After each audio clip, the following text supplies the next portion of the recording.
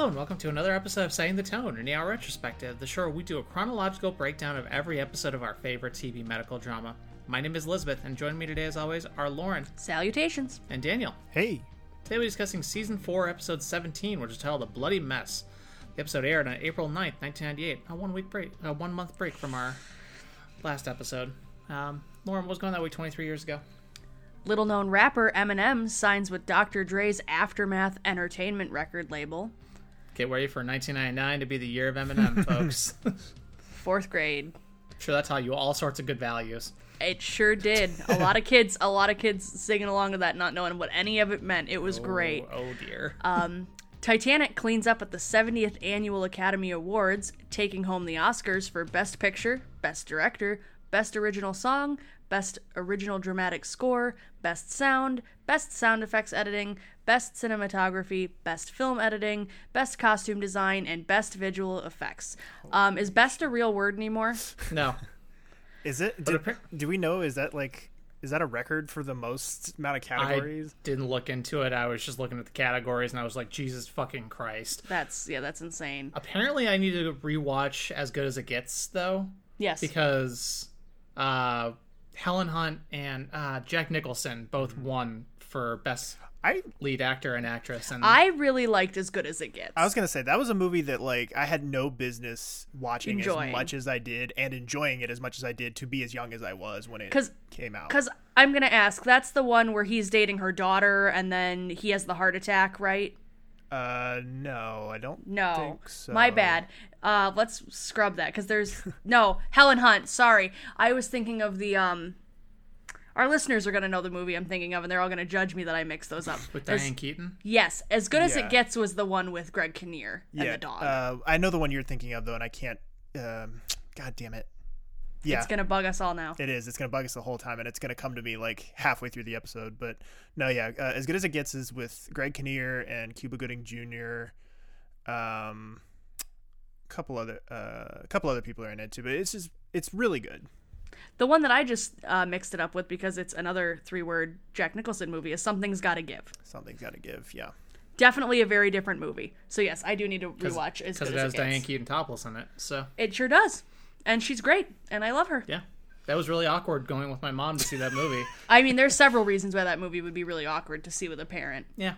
But because inside I am a 65-year-old woman, I very much enjoyed that movie at all ages. Anyway, hard pivot into the next headline. Into the next headline, which is also very much a Lauren headline.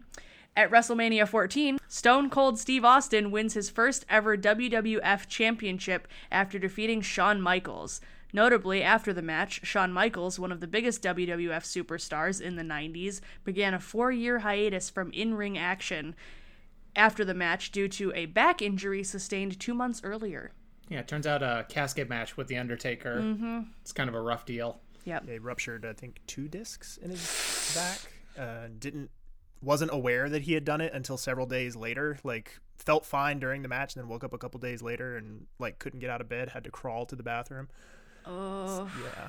But this is considered the birth of the Attitude Era, which is kind of our collective as that age group. That was our prime years of that's the stuff that we can't let go of now. That the majority of wrestling fans now can't let go of. Unless you're me and discovered it in 2020 because of the pandemic and are just retroactively enjoying it for what it is.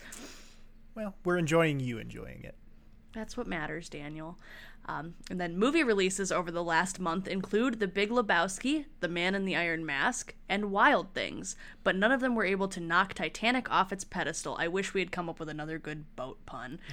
You know what finally did, though? Lost in Space, a movie inspired by the 1960s TV series of the same name and starring William Hurt, Matt LeBlanc, Mimi Rogers, Gary Oldman, and Heather Graham, ending Titanic's 15-week run at number 1. Probably one of the worst movies of 1998. That's a movie that's so bad it's good. Yeah. Of all time. Screw 1998. I saw this movie in theaters. It's horrible. I own it on Blu-ray. Thank you very much. Yep. So you're the one. It's so dumb. It's so dumb when it tries to take itself seriously. It's so fucking. This bad. was also the movie. This was the movie that was supposed to make Matt LeBlanc a bankable A-list action hero. This was because this is primetime years for Friends. And so it's about the time where like next year, Jennifer Aniston's going to do Office Space, and then she's eventually going to go off and be, you know, the rom-com queen for the next 3 or 4 years. Like, this was his big opportunity to go like full A-list movie star, and it does not work. Like, it tanks super hard. But at least they had one good week. Just never go full meathead in a sci-fi movie. Just Yeah. And All My Life by KC and JoJo is the #1 song. I want someone to tell me what their relationship is with this song, because even after listening to it, I could not identify a single. And I know that I'm a white kid who grew up in suburbia and am as far removed from this song as a human being could possibly be. But even after listening to it, I have zero memory of this. Like, you know what you do have a memory of? I guarantee you do. The previous #1 song that was contained within this month, the seminal classic, "Getting Jiggy with It." Oh, was that?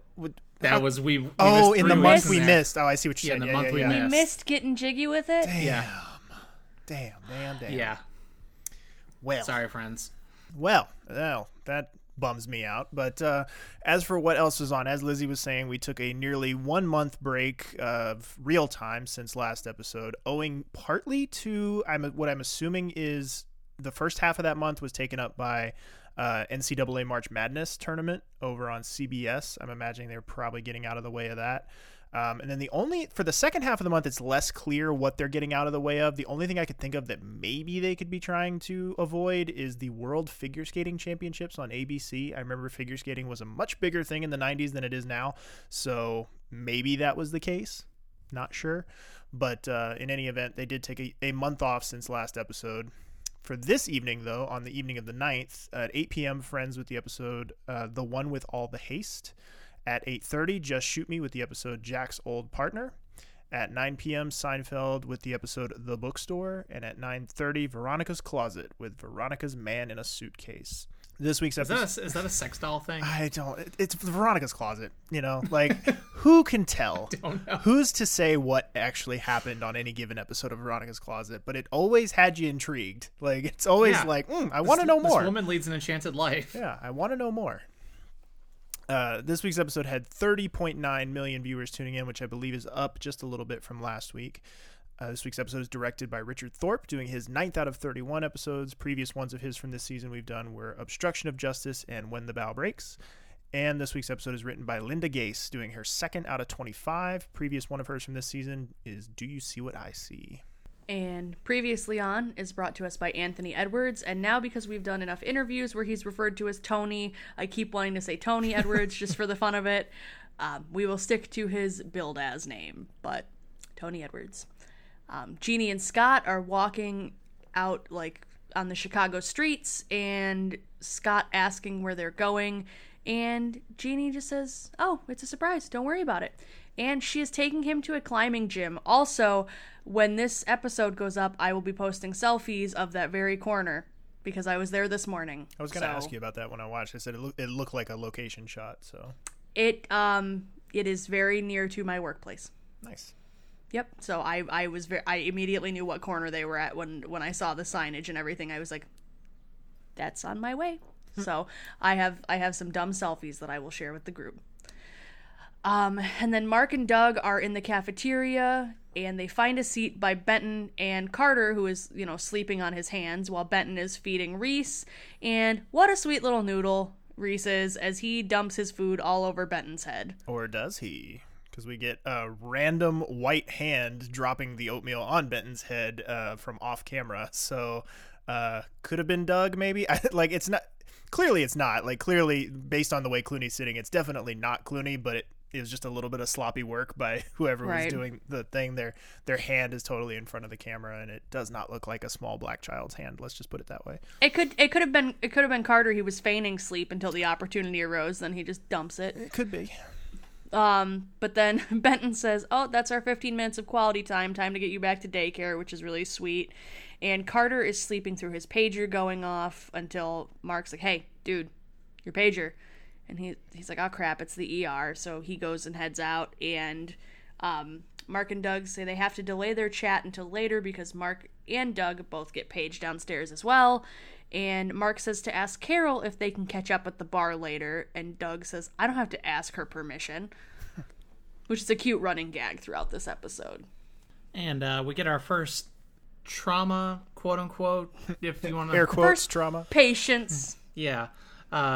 Corday immediately seeing all this blood coming was like, oh my god, these people are really injured. Let's get the hemo aid, the blood substitute, the true blood shit that she's researching. And Carrie has to explain what she's asking for as they're running to get the patient into the ER. All three of these women come in looking real bad, and Lauren? Whose films are those? And apparently the accident happened at Jackson and Loomis, and Witchker? Yeah, something like that, Witchker. Yeah. She declines the hemo aid because it's been tested on animals, and two other girls also come in covered in blood, but it turns out it's buckets of cow's blood. They were at a protest. Or they were driving to one, so they had it in the car, and yeah, but they're not really hurt. maybe a little banged up, but Yeah. They're fine. Totally fine. This is a little silly, but I kind of like it. Like, I kind of like it as a misdirect. Although the only thing I would say is that they really play up the blood. Like, these girls are covered in blood. Like, they look like they have been, what's the word? Like, exsanguinated. Like, when they, Yes. when they cut all the blood. Like, it's a bleak looking visual, but once you find out the twist and everything, it's actually, I think it's a cute kind of creative way to subvert the formula just a little bit. So I dig that. But that takes us into the intro with some more bangs. And as we come out of the intro, we have Carol and Doug having a chat. He has forgotten that they had plans for a date tonight, thought it was tomorrow. And she says, don't worry about it. Go hang with Mark and tell him your decision. Ooh, cryptic. Carrie then walks up as Carol leaves, and turns out Doug has still not turned in his fellowship renewal papers, which were due 2 days ago. And Doug, furthering the cryptic nature of his arc this episode, says, well, maybe I don't want it to continue, as he's walking away. But hey, guess who's back, folks? Is it Morgenstern? Shit, you spoiled the surprise. But you know what's even more surprising? I won't say it. He has brownies. Not the special kind, unfortunately, but everyone's very excited to see him, so let's listen to their conversations. Hail, comrades! David! We weren't expecting you back until next month. Well, I missed you too damn much. Look at this place. It looks just exactly the way I remember it. Well, actually, we have made a few improvements. Yeah, I saw you eyeing those. Help yourself, Jerry. I made those with my very own two hands. It is Jerry, isn't it? Yeah. Good. Hey, David, you've been gone for a while. 197 days. Give me a hug. You're looking trim there, Mark. Thanks. You look pretty good yourself. You know, it sounds hackneyed, but that myocardial infarction was the best thing that ever happened to me. Well, you know, I had intended to prepare a summary report to bring you up to speed. No, Carrie, we'll talk shop later. I'm here to spend some time in the trenches, to get back in touch with the people that make this place tick. Mark, what you got? 32-year-old female, high fever for 5 days. You know, one of the things I learned from my brush with mortality is that every patient has a story. Let's go learn hers, shall we?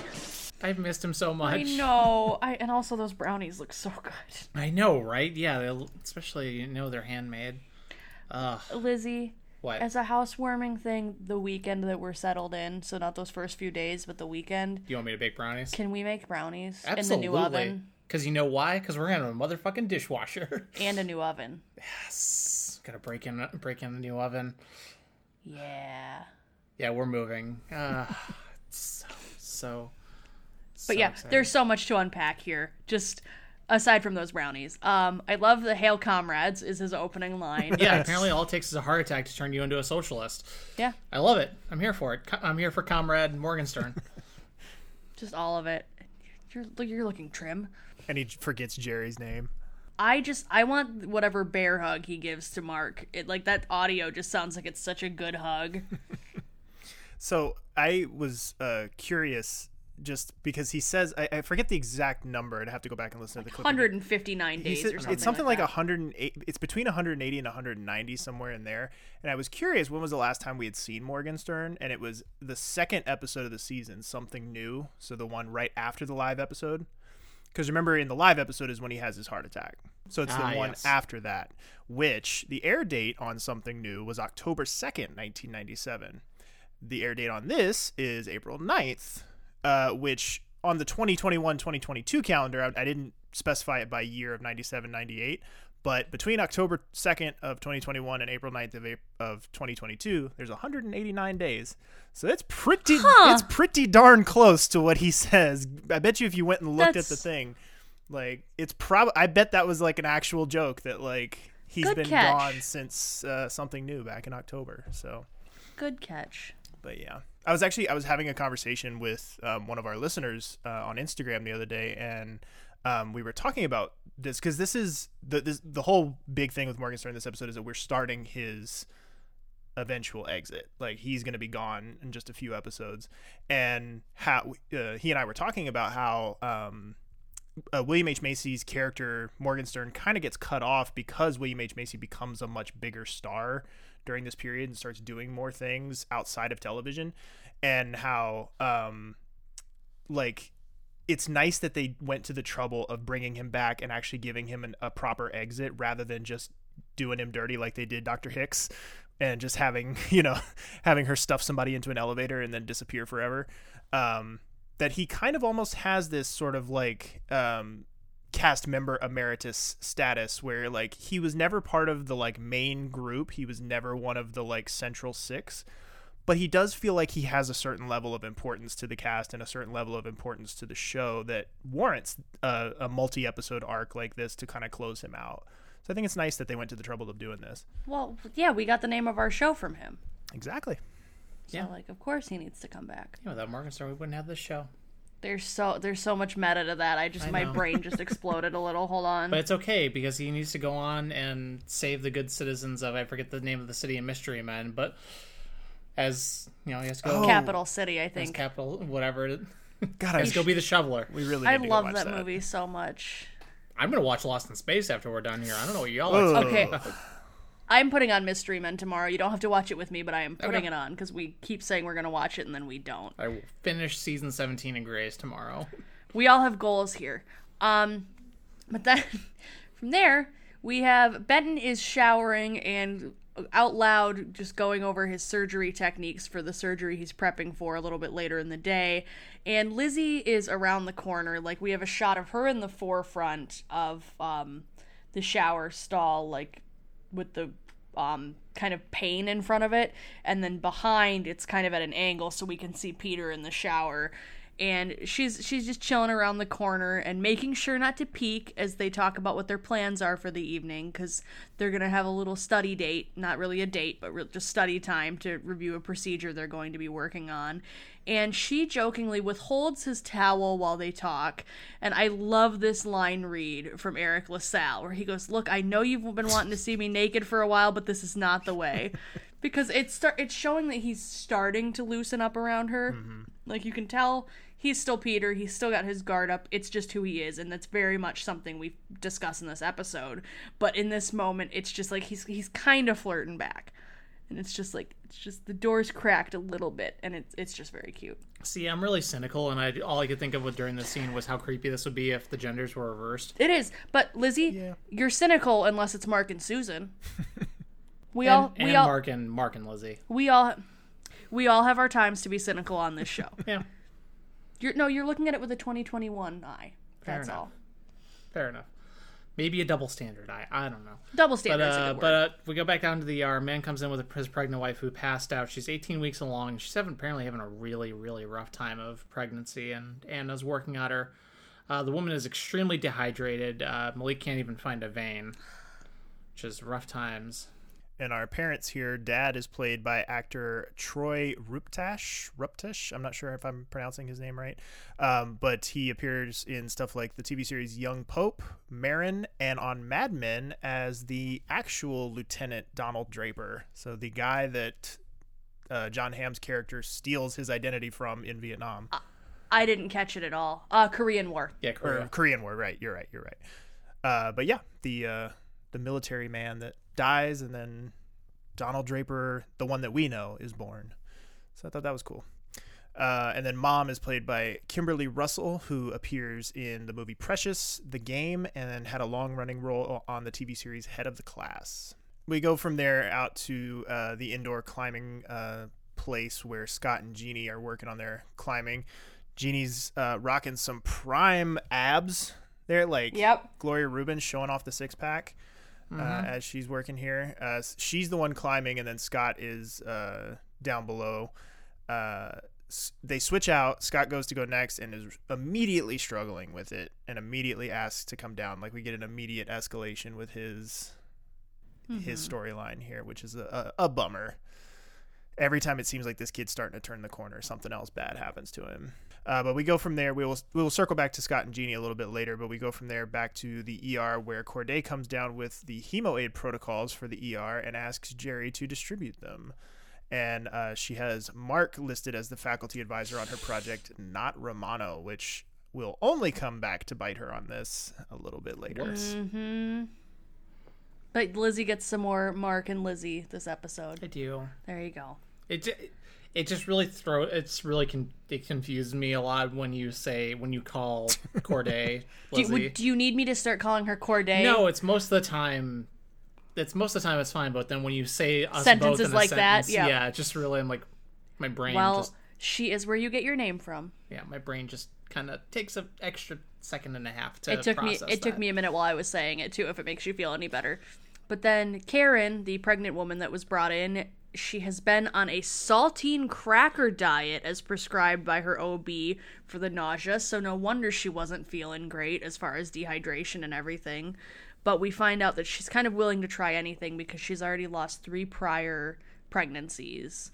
And she starts to pass out again, and they do the move. Trendelenburg. Thank you. I could not remember the technique that they use, but they do that and they get her to, come back to and come around. And so she's doing okay, but there's a lot of complication with this, just emotionally for her and the husband. And just how everything is going. And I should mention that Anna is kind of the lead on this case because that will come into play a little bit later. Mm-hmm. And then we go back to Jeannie and Scott, and Jeannie brought Scott into the hospital for a quick look and exam, and Anspa is greeting them, and, she talks about how they were at the climbing gym, and Anspa's like, oh, are you going to outdo me this summer? And it's a very cute dad and son moment between the two of them, which I really appreciated. But I just thought of this. Isn't it weird that they would bring him into the ER to do this workup and not necessarily to, like, his own doctor or oncologist, like primary care physician? It's probably the ER docs that he knows, Anspawn knows and trusts them and can see him right away. I guess. Yeah, I can see both sides of it. I mean, with Anspaw being kind of a big mucky muck at that hospital, I could see it being like just bring him straight to me and I'll take care of everything from there type of situation, but yeah, who knows. Also, is this where we get gratuitous Jeannie Boulay nipples? That was in the climbing gym. Okay, that was in the climbing gym. That was when she was showing off the abs. I wouldn't say it was gratuitous. I would say it's very much soft 90s bra. Yes. Nipples. Fine, excuse me. Pardon me. Anyway, let's go back up to the surgical floor with Benton and Romano. They are in surgery, and they're using HemoAid on this one, and Romano's bragging that he uses it way more than another competing hospital, and everything's going along just great. Benton's answering Romano's questions, doing all of his resident stuff, and hi, Shirley. Haven't seen you in a while. Yay. She comes in and says the daycare is called for Benton, and he needs to step out.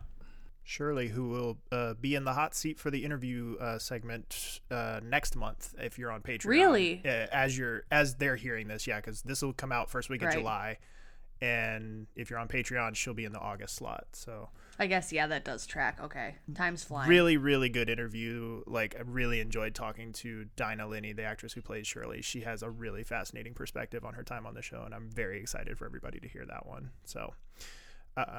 But we go back from there down to back to the trauma rooms where we have our next trauma. A store owner, 70 years old, shot with a firearm.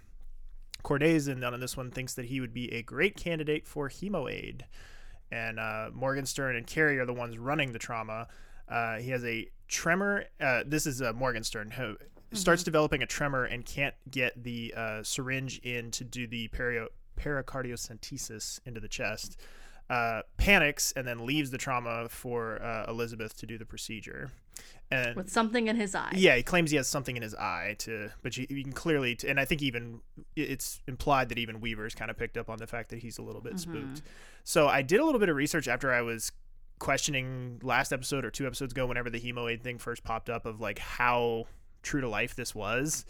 So the hemoaid aspect of it, in the sense that like there has never been a official medical product called hemoaid, Right. but blood substitutes are very much a real thing and very much something that is like heavily pursued in the medical community because there's always blood shortages, you know. Yeah. Right. And it was pursued really heavily around the AIDS epidemic. Yep.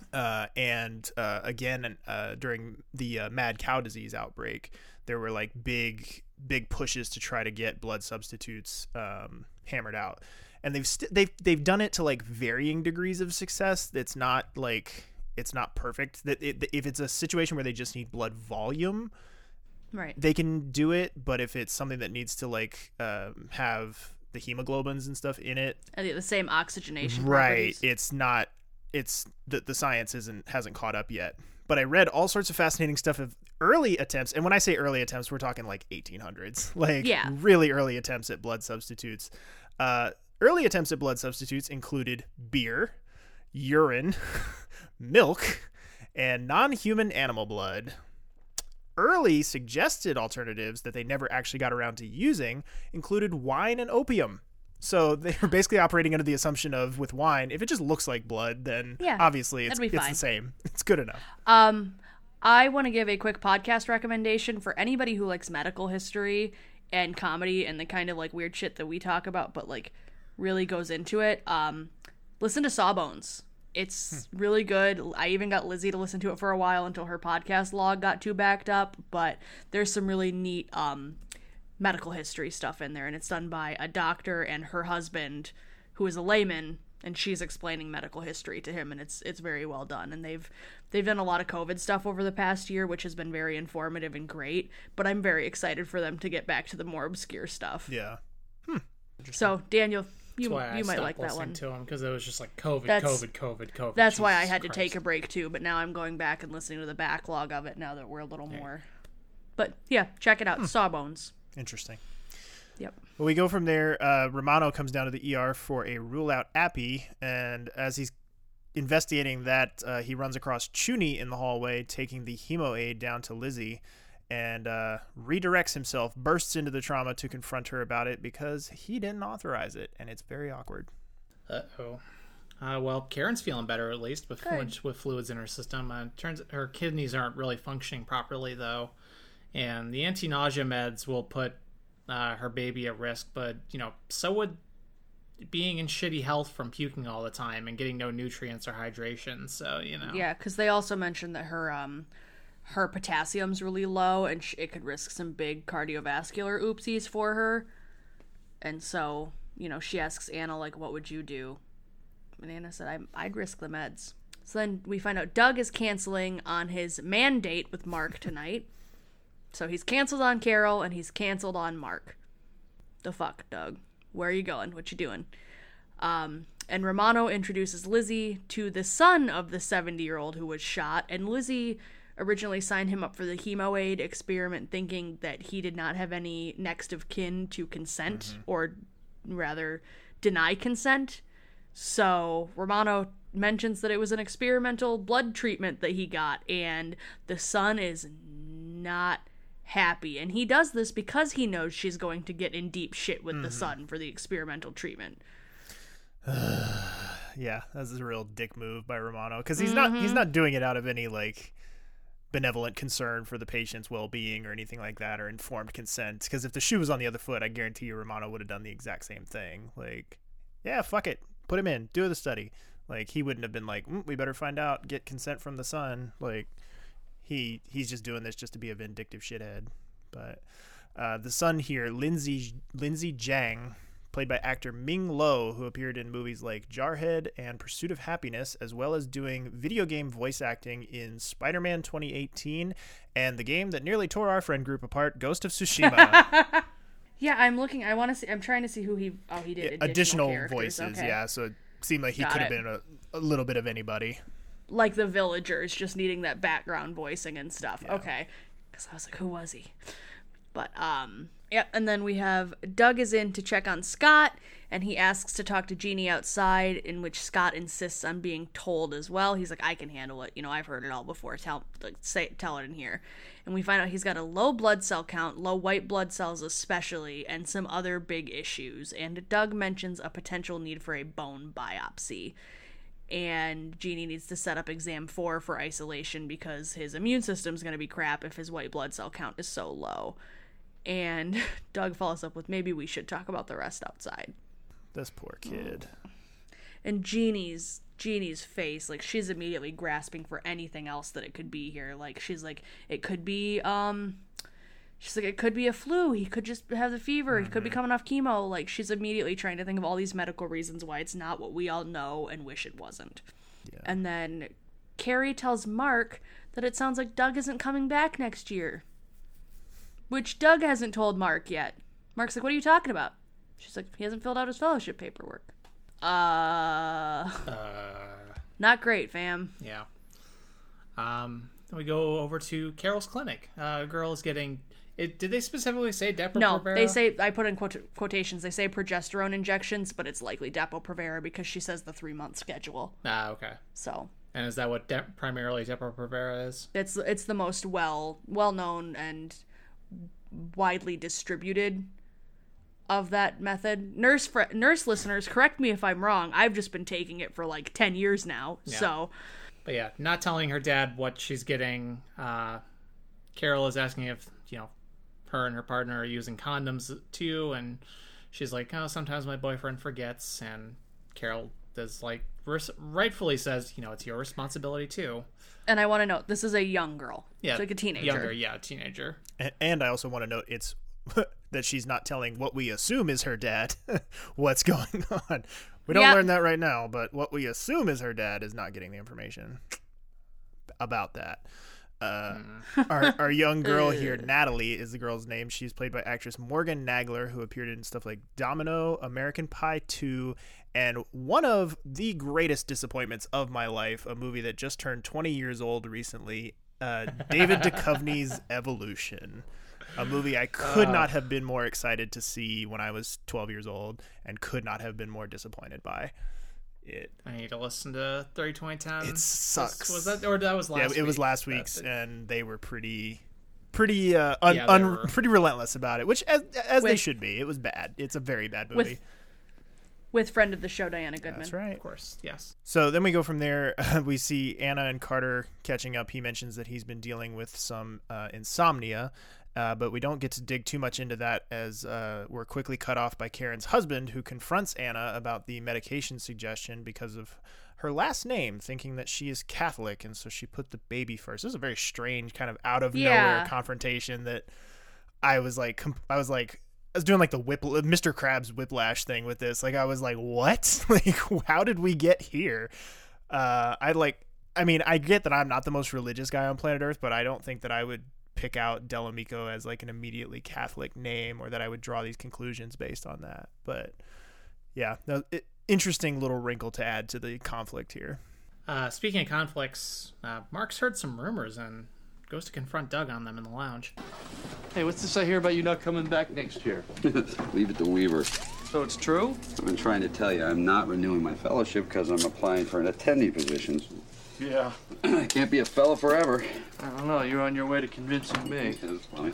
The only problem is County General doesn't have a PEDS ER attending position. Maybe it should. A third of the cases that come in here, 1/3 of them are pediatric, but there's nobody overseeing it. Well, I wouldn't go that far. Pediatric attending would increase the care, right? So you're serious? Mm-hmm. Yeah. Doug, we're ready for that biopsy. Yeah, okay. You back me up. Hey, Mark. Elizabeth, I hear you got your first hemo-aid candidate. Yeah, lost him again, no thanks to Dr. Romano. What'd he do? It's not important. What can I say? He's a jerk. Actually, that was perfectly put. Don't let him get to you, and if you need a backup, give me a holler. Thanks.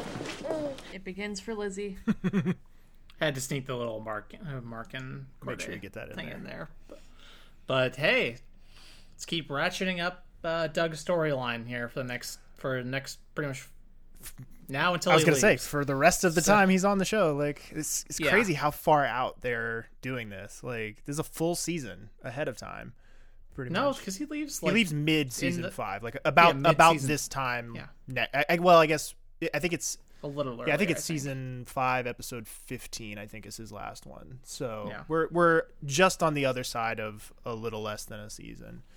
But yes, this will become a huge flashpoint for him over the next season. This whole episode pretty much could just be Clooney foreshadowing for his exit, because there's so much that they pack into this episode of like, and I guess this is a little bit of a misdirect more than it is foreshadowing, because it doesn't immediately lead to him leaving, but it eventually, I don't know. But we do get a funny little moment in there where he, after he says, I hear that you're not coming back next year, and Doug replies, leave it to Weaver. Which will, not next season, but I think the season after, be a episode title. So we get a future episode title name drop here. Yeah, I think it's the season 6 premiere. Season 6, yeah. If I'm not mistaken. How do you guys remember this shit? It's one I watch a lot. It's one of my favorites. I'm just over here like, yep, this is a show. I like this show. Remember it. Let's- I remember it because it's one of the few times they do like a punny episode title name that actually applies to the story. Like leave it to Weaver, and it's a Weaver centric episode, unlike the one that pisses me off the most, which is How the Finch Stole Christmas, which has nothing to do with Cleo, and they do it simply because it's a Christmas pun, and it pisses me off. Hey, it's next season's premiere is called Day for Night. Yeah, and it's a Lucy centric episode. Yeah. See, like I'm okay with that. If you're gonna do a pun name, at least center it around the person whose pun you're using. Listeners, I'm sorry, I'm vastly underqualified to be on this show. Like we've always said, you give us the script for our show by writing our notes, and you bring moxie. Okay. So then Benton and Elizabeth are riding together to drop Reese off to Carla. Benton's freaking out. Like his car's busted. He doesn't have time to take the L. So I think they're using Lizzie's car, right? Yep. And so they have to get gas because Lizzie doesn't bother getting gas until she's like way past empty because her car's meter is wrong. And she's like, it's fine, I'll be all the way out in Garfield Park, blah, blah, blah. He's like, no, we got to get it here. So that is where they're headed together. They're going on an adventure. Yes. But for now, Carrie has to go check on Morgenstern in the morgue. He didn't die. We gotta clarify that. But he is in the morgue right now. Are you looking for a student? No, I see him. Thank you.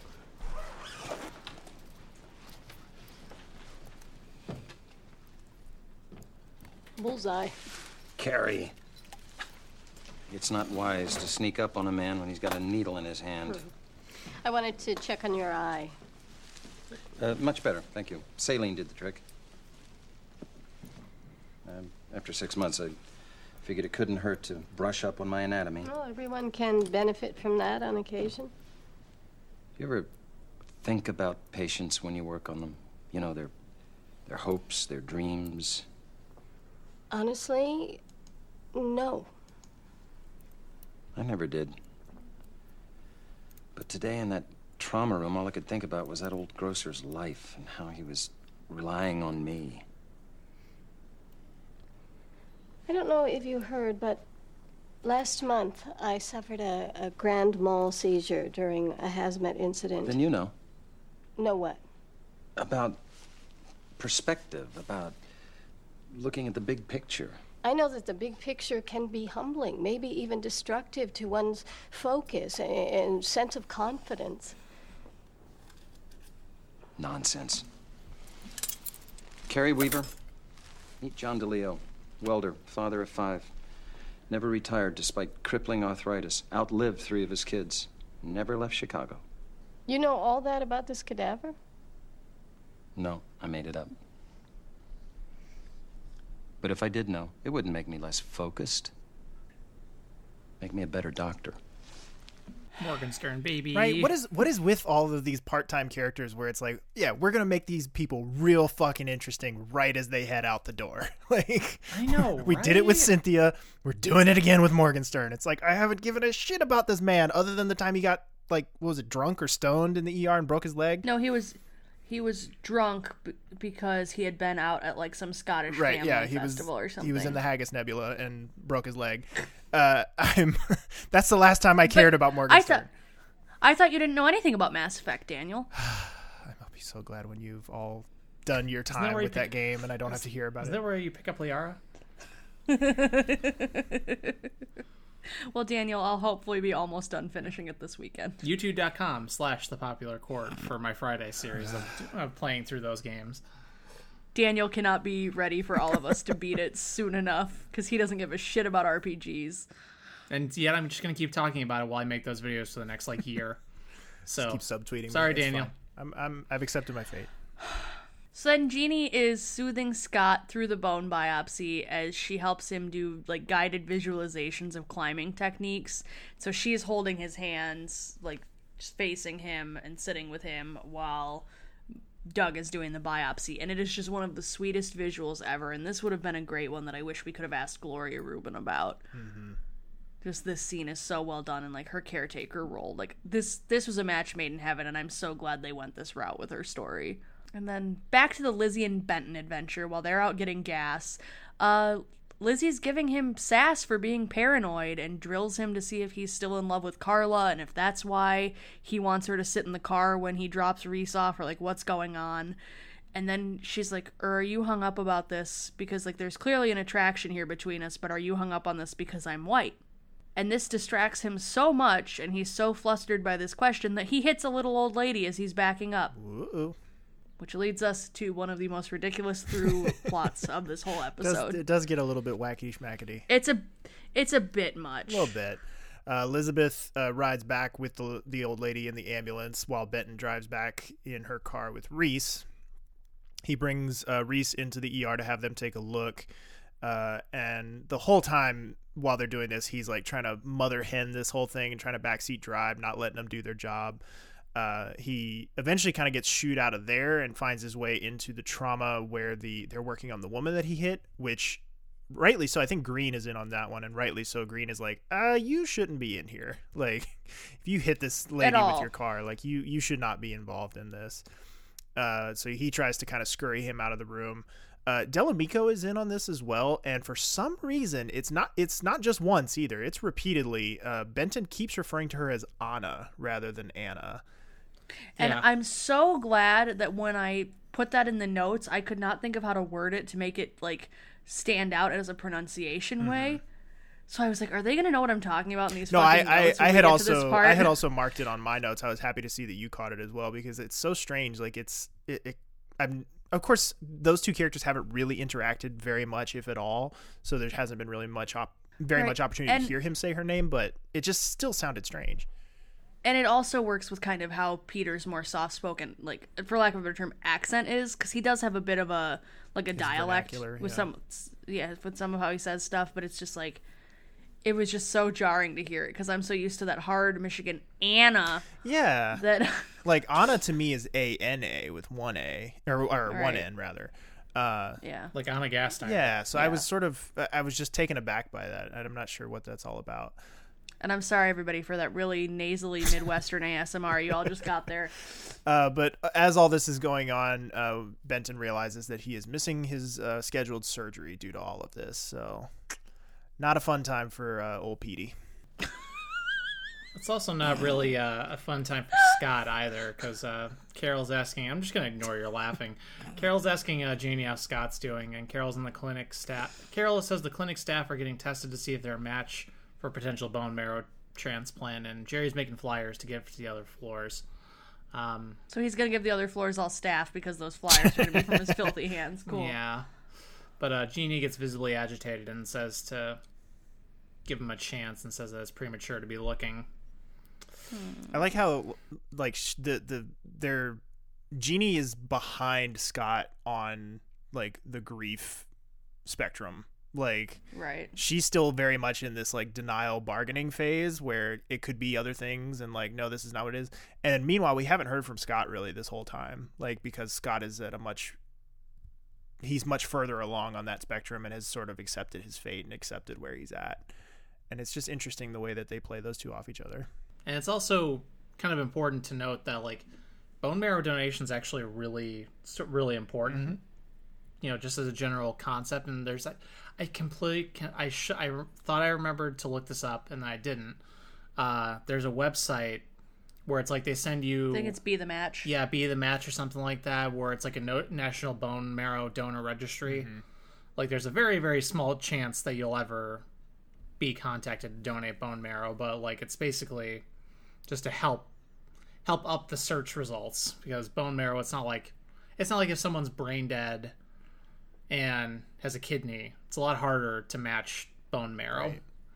So yeah, I think somebody, not super recently, but within the last couple of months, somebody in our Facebook group was talking about how they had registered for that registry and had actually been matched with someone, and they were getting set up to go donate. Mm-hmm. I'm trying to remember. Awesome. I can't remember who it was off the top of my head. Yeah, but I think I signed up for the website forever ago, and then I don't think I ever actually completed my test. Yeah. So I need to follow up I'd on got that. registered through, we had an event at one of my old jobs Mm. years ago, and I did it through there. It was a very simple process, and I've just never gotten called or anything, but I need to get my health back in order so I can go back to donating blood. That's on my list to do more frequently, even though I'm A positive and it's not that rare of a blood type. I should probably know what my blood type is. Like, I don't even know. I only know mine because it's like, of course it's A+. Yeah. That does Also, track there for you go. For any like anime fans on our listenership, like when you make the weird character cards, you have my blood type now, so it can be true authentic anime style. Did you not know that was a thing, Yeah, Daniel? no, I didn't. You guys don't watch enough anime. I would like it I on the watch record. zero Any anime. I want that on my grave. I want that on my tombstone. It's apparently a trope within anime, and Matt is gonna call me out on this because he's gonna be like, Lauren, I was going to say, you're anime. just having a conversation with Matt at this point. You realize that, right? It's It's fine. just you and It's Matt fine. talking Matt's- through the mic. Matt's gonna call me out on this, and I'm sorry to the rest of the listenership, but now I have to finish this train of thought, and Daniel can edit me out if he wants. In anime, it's apparently a trope that, like, when you do like the little character profile cards or pages or whatever that they would have, that like blood type is one of the traits listed for whatever reason. I will take your word for it. It's Daniel, it's been a week. Let me have this. Yeah, so you're the one that actually owns an anime movie in this household. Howl's Moving Castle. Yep. Yeah. And I have my Sailor Moon mangas. Thank you very much. That's true. You do. I'm dating a weeb. Like an eighth of a weeb. I'm just gonna start talking and see if we can steer our way out of this. Please, just dig us out of where I've taken us. I started with a very nice point about You did, and bone I got marrow us to donation. anime. I am Anime shit, ruins and I'm everything. Sorry. So we go from there. Confirmed. We see Doug talking with Scott, showing him how the morphine machine works to auto-dispense his meds. Holy foreshadowing, Batman. Oh. Good God. And then, I mean, like, it's like they're beating you over the head with it, because then Scott says, can I OD if I press this thing too much? Don't worry, it's on lockout, so that can't happen. Good God, just write the script while you're doing the episode, why don't you? Like, good Lord. Mark pulls Doug out, wasn't aware that he was using PCA on kids. PCA standing for patient-controlled analgesia. And Mark told Anspaugh that they didn't have a policy on it because he didn't know Doug was using it. And as we've said many times throughout this episode, it begins. We are like, see that light far off in the distance on the horizon? It's Clooney leaving forever. Mostly forever. He'll come back for like a couple of cameos, but that's it.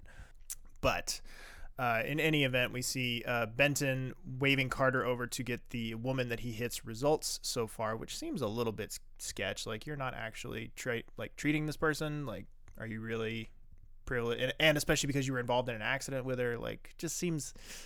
Just go and listen to Jake's breakdown of HIPAA on a recent Lounge episode. I was gonna say, we need Jake on this episode. I need to be a patron so I can listen to that episode. I need to show you how to listen to things on Patreon, that because you should know how to do that. But in any event, Carter kind of gives Benton shit for sniffing around on this one. So we will circle back to the woman that he hit just a little bit later. And Carla and Elizabeth are playing with Reese, and Benton sort of panics and runs over because he's very overprotective of Reese. And it's no big deal. What's this quote? She takes things in her stride. Yeah. So that's what Lizzie is saying about Carla. Oh. Okay. And Corday is getting a little sassy with Ben about how worried he is about her involvement. Carrie and Morgenstern are with a patient that is now crashing, and they think his stomach is distending from the gas in his heartburn meds.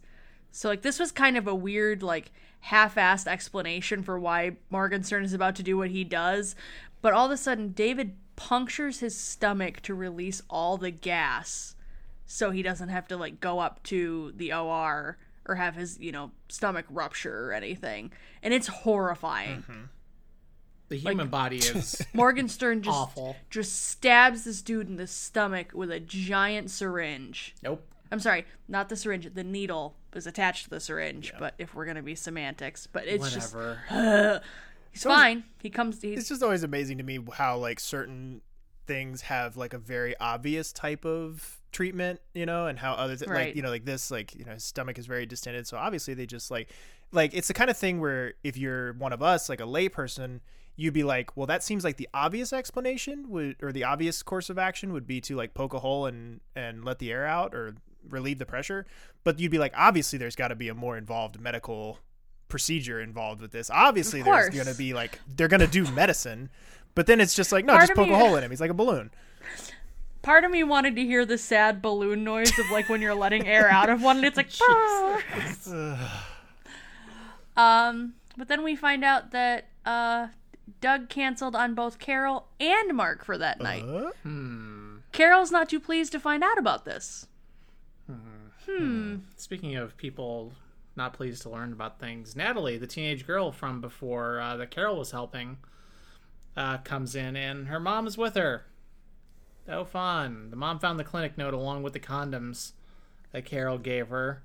And Carol, total bro, stands up for her, stands up for Natalie's privacy and confidentiality. Is it rights. bro to advocate HIPAA? It is, actually. Yeah. That's the ultimate chill. bro. Yes. And on the flip side, the ultimate unbro, Romano sneaks up on Elizabeth while she's inventorying some hemoaid, and he tries to get her back on, quote, his team by making her the coordinator of the OR hemoaid study for the Chicago area if she drops her ER study because it's morally ambiguous and she deserves to be on something classier and better. So this is just weird. Like, what? I know this is because Romano loves Lizzie and he just wants her all to himself and everything, but the way that this whole thing is playing out is just weird, and I can't wait till we have Romano as less of a creep who has a crush on Lizzie and more of a creep who has a crush on Lizzie but is also vitrolic and, like, interacts with the other characters more. Yeah. Like, once you actually put him in the ER more and get him butting heads with everybody, I think he leads to be a much more interesting character. Yeah, he has been a little bit sort of orbital this season. Like, he kind of just he exists on the periphery of the ER, and we've had little peeks and glimpses into the real deal Romano, but we haven't really been able to, like, wrap our arms around him yet and really get a feel for him. Like, I would have thought that he and Benton would have been butting heads way more than, like, that he was being set up as a foil for Benton way more for this season, and it's been hardly anything yet. So, we'll see. But, in actual yikes, Carol and Natalie are having a chat because, Natalie's not going to tell her mom anything, and Carol can't tell her mom anything, so Carol and Natalie are having a bit of a one-on-one, and Carol says, I can't tell them and I won't, but sometimes it's worse when you shut out the people who care. And she's like, and your dad cared enough to bring you here, and that was really, sweet of him, even though he didn't know what you were getting done. And the girl goes, that's not my dad. That's her boyfriend.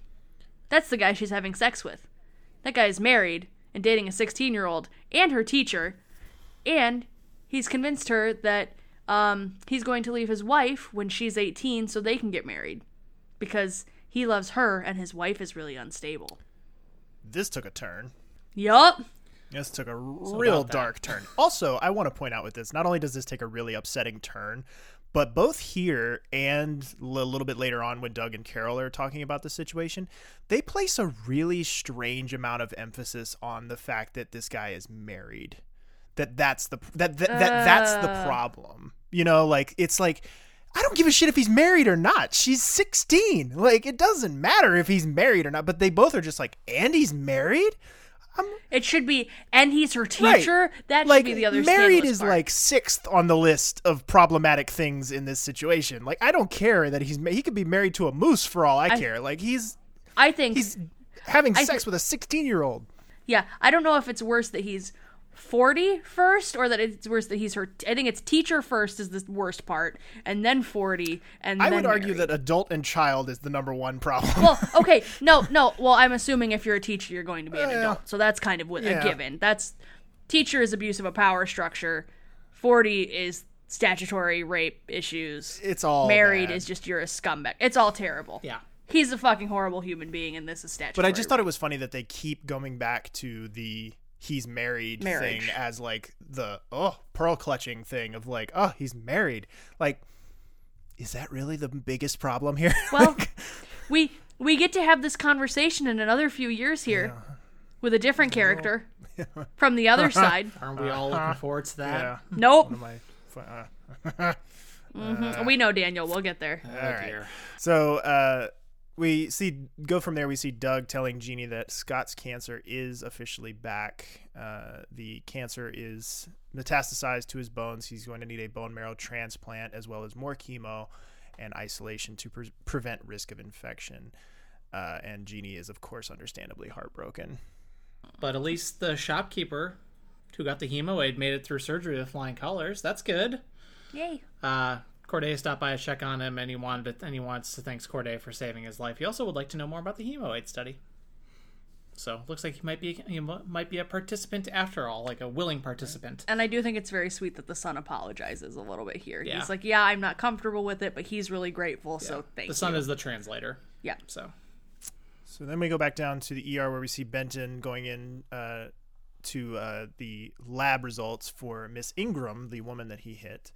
And turns out that, surprise, she was drunk and walked behind his car as he was backing up. He wasn't at fault. Carter points it out. She has a blood alcohol of 0.16, which is a lot. But also, too, like, I would also want to get Jake's opinion on this as far as would this really absolve Benton of complete responsibility here? Because she wasn't driving. She was walking. Like, she was presumably going to be driving very soon. She was, she's walking to her car. But at the time she was injured, she was not driving. So I would be curious to know, like, what the legal implications are of this, of whether Benton really would, because it seems like a very convenient way to just get Benton off the hook for this, so we don't have to extend this beyond this episode. But it just seems a little bit too convenient for my taste. I think there might be something. Maybe it's because it was the middle of the day and she was on her way back to work, so she was about to drive drunk. And also that she was wasted and she was at fault not paying attention, and she essentially walked into a moving car. Yeah, no, I get all of that. I'm just saying, like, from a legal standpoint, like, I would be curious to know what the rule is there. I'm sure I'm sure when Jake listens to this, he'll tell us. Just call him right now and ask. It's fine. So then we go from there. One more time we see Elizabeth just telling Mark that she's staying put with her study in the ER. So fuck you, Romano. Yay. And then Anspaugh pops down to talk to Jeannie, and he asks if she was behind the marrow drive, and she says, no, that was Carol Hathaway. I didn't have anything to do with that. And he asks, have you told Scott about your own health status? Somehow he senses something and views you as a kindred spirit, which I thought was really sweet. But it's like, no. She's like, no, I've never told him about my HIV. So just very, very, very sweet and respectful moment between Anspaugh and her. Yeah. Not Carl. And Carter's getting his blood drawn for the bone marrow match test. And it turns out less than 1% of people actually match with donors. So that's why it's important to have as many people as possible in registries so people can get the help that they need. Anna asked Carter to tell Chase hello. Very sweet. And then Doug and Carol are talking about Natalie, and Carol is worried that her reporting the crime will scare off the other kids and teens from coming in for help, because she was doing the responsible thing aside from sleeping with her teacher. The birth control part was responsible, and Carol's worried that, other kids aren't going to keep coming in to get taken care of if they hear about this. And then Benton cancels on Elizabeth for the night, decides that they can review separately after the long day they've had. Carrie brings Morgenstern a refreshing soda out into the ambulance bay. So let's listen to them. It was a thrill to see you in action again. We make a good team, you and I. I'm sorry if I was presumptive before. You're a conscientious person, Carrie. Makes you a good doctor and a good manager. Well, I tried to fill the void while you were on leave. And surpassed me. Probably because of your sincere interest in all things administrative. I never gave a damn about the bureaucracy before. It didn't interest me then. And now? And now, everything interests me. I like him so much now. Like, I know. why are they doing this to me? Just specifically to fuck with you, Daniel. Just for you. 23 years later. Yep. Playing the long game. Okay, and this is one of my favorite things. Lizzie goes over and asks Carol and Anna if they have plans and invites them over for a girls' night and Cosmopolitans at her place. It's so fucking good. I'm here for all of it. And then Jeannie is checking up on Scott, and she's crying at the door when he wakes up, and Scott, A+, it's okay, I've made women cry before. So good. And he says that his dad said that she can come with them on vacation to Yosemite if she wanted to. And he is just night and day from the surly Scott that we met originally. Jeannie working with him has done him so much good.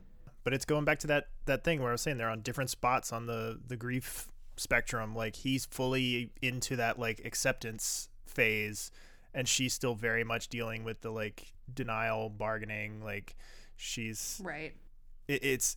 But it's almost like a 180 from where they were when they started. Like you said, it's night and day from where we were when they started, where he was very much in denial and she was the one that was being more pragmatic and everything. But they've done a switch, and it's been very subtle and very gradual. And I think this is my leading contender maybe for season 4 storyline, like, thus far. Like, I think it's been one of the strongest through lines throughout the season thus far. But you know what's really not part of overall major storyline? Girls' night. Let's listen to Girls' night. 7 brothers, 7 sister-in-laws, 12 nieces and nephews. Number 13 on the way. Oh, my God. You're considered the family freak. Oh, please. My Aunt Tessa bursts into tears every time she sees me. Well, my parents cope by treating me like a bachelor son. Oh. Come on, your families must be very proud of you, too. I'm sure they are. You, Carol, have something that I really envy. What? A sex life. Cheers to that. I have no complaints in that department. Come on, give us a little something more than that, please. Please, let's live vicariously, please. You want to hear about my sex life? Yes. Okay. What do you want to know? Oh, hold that thought. No, let me get it. Let me get it. No, I got it.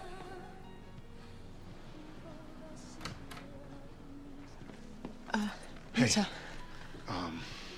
Look, I know I should have called first, but you're right. I was. Yeah, I do have a problem dating white women. You know, actually, this isn't really No. Listen to me.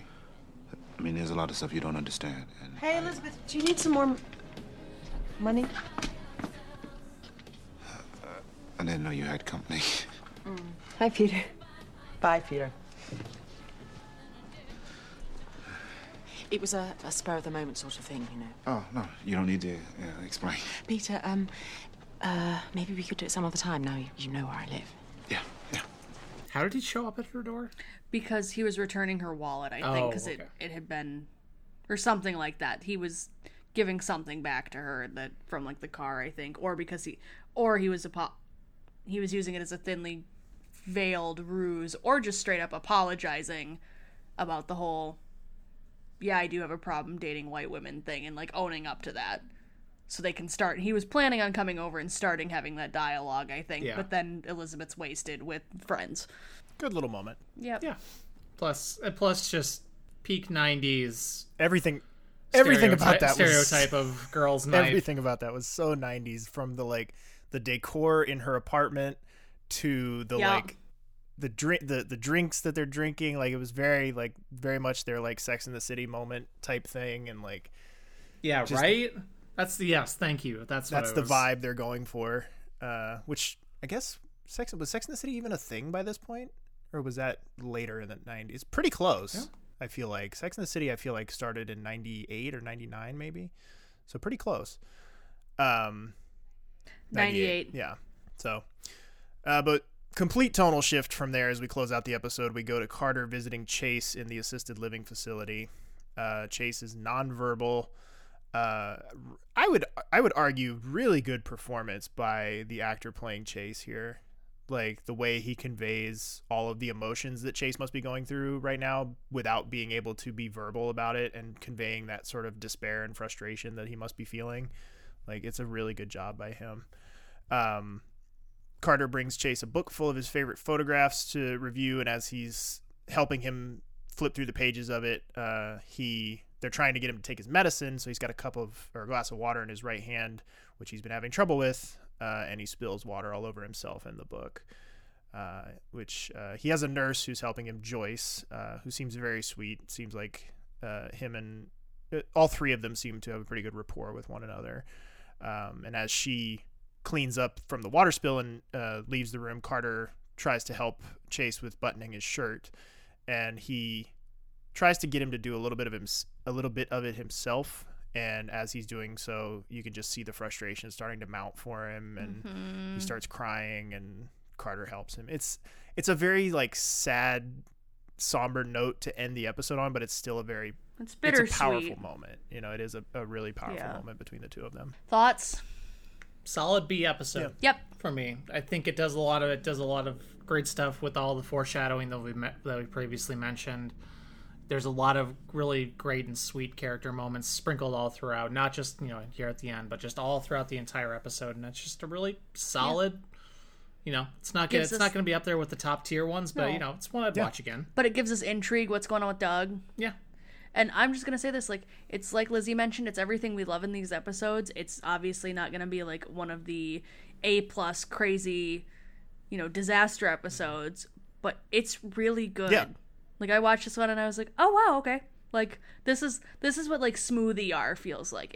This episode goes down real smooth. And like I was saying earlier, like, I really love that they are going to go through the trouble of giving Morgenstern a proper goodbye story, not just a moment. Like, they're going to actually give some storyline justification for him leaving.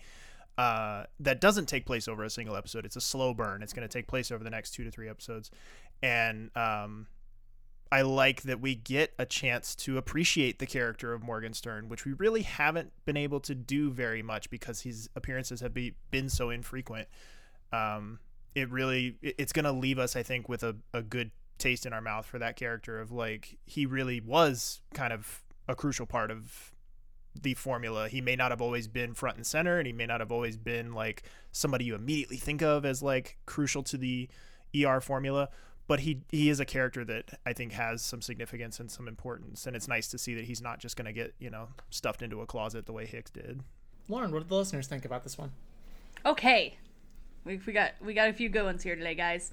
First off, Carly M says Jeannie was so sweet in this episode. Gloria is truly an amazing actress. The writers did such a great job in this episode. Michelle, bear with me. You gave us a lot to work with here. I'm gonna mess some of it up, but. Okay, gang. Michelle K says, Morgenstern, I'm glad you're back, but too bad your breakdown is going to leave you a meth-addicted, alcoholic single father on the south side. Oh, wait.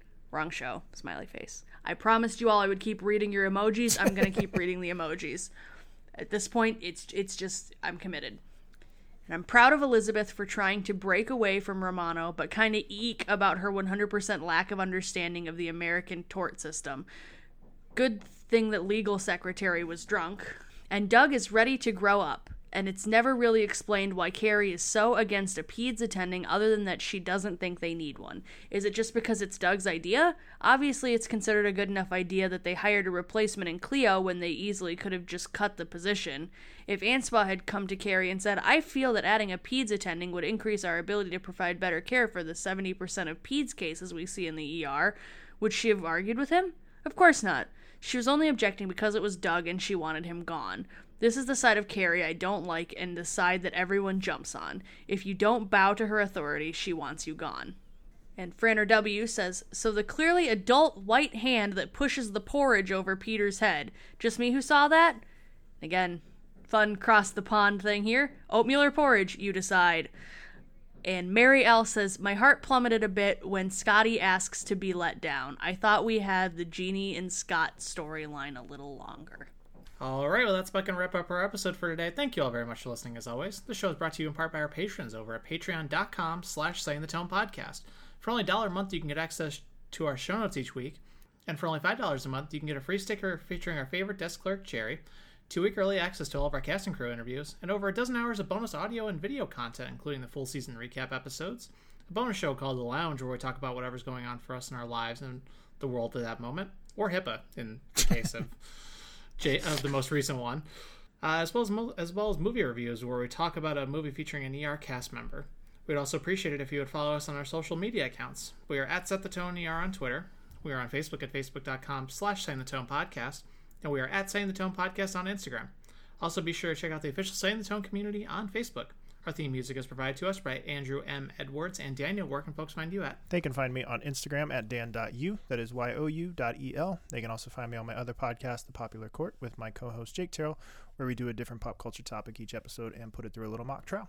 And Lauren, where can folks find you at? Folks can find me screeching on my personal Twitter at lowbob92345 because the Elden Ring video game is officially announced and coming. It's not vaporware. It's not vaporware anymore. So there will be a lot of dumb video game stuff on my Twitter for the next few months. And you can also find me on Twitter. I am at Random Gamer, that's JAM3R, as well as on the Popular Court's YouTube channel, doing a Let's Play of Mass Effect Legendary Edition. New episodes of that are out every Friday, and you can find those videos and much, much more at youtube.com/thepopularcourt. Thanks again, everyone, very much for listening. Please join us again next time, and have a great week.